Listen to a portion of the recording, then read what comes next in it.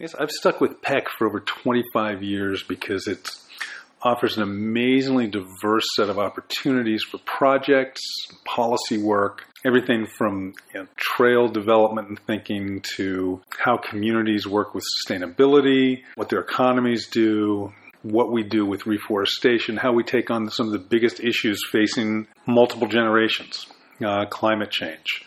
Clearly it's an existential issue that's facing everyone right now. And at the same time, we still continue to work with things like the impacts of extractive industries on Pennsylvania historically and currently and into the future. We're also looking at questions about how you clean up the Chesapeake Bay, to which Pennsylvania contributes the bulk of the water. We're looking at illegal dump cleanups in northeastern Pennsylvania.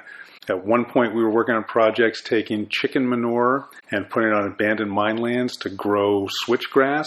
So, we were dealing with trucking contracts of chicken manure, not something you don't think about when you get into this line of work. In addition, they're just the people that you get to deal with.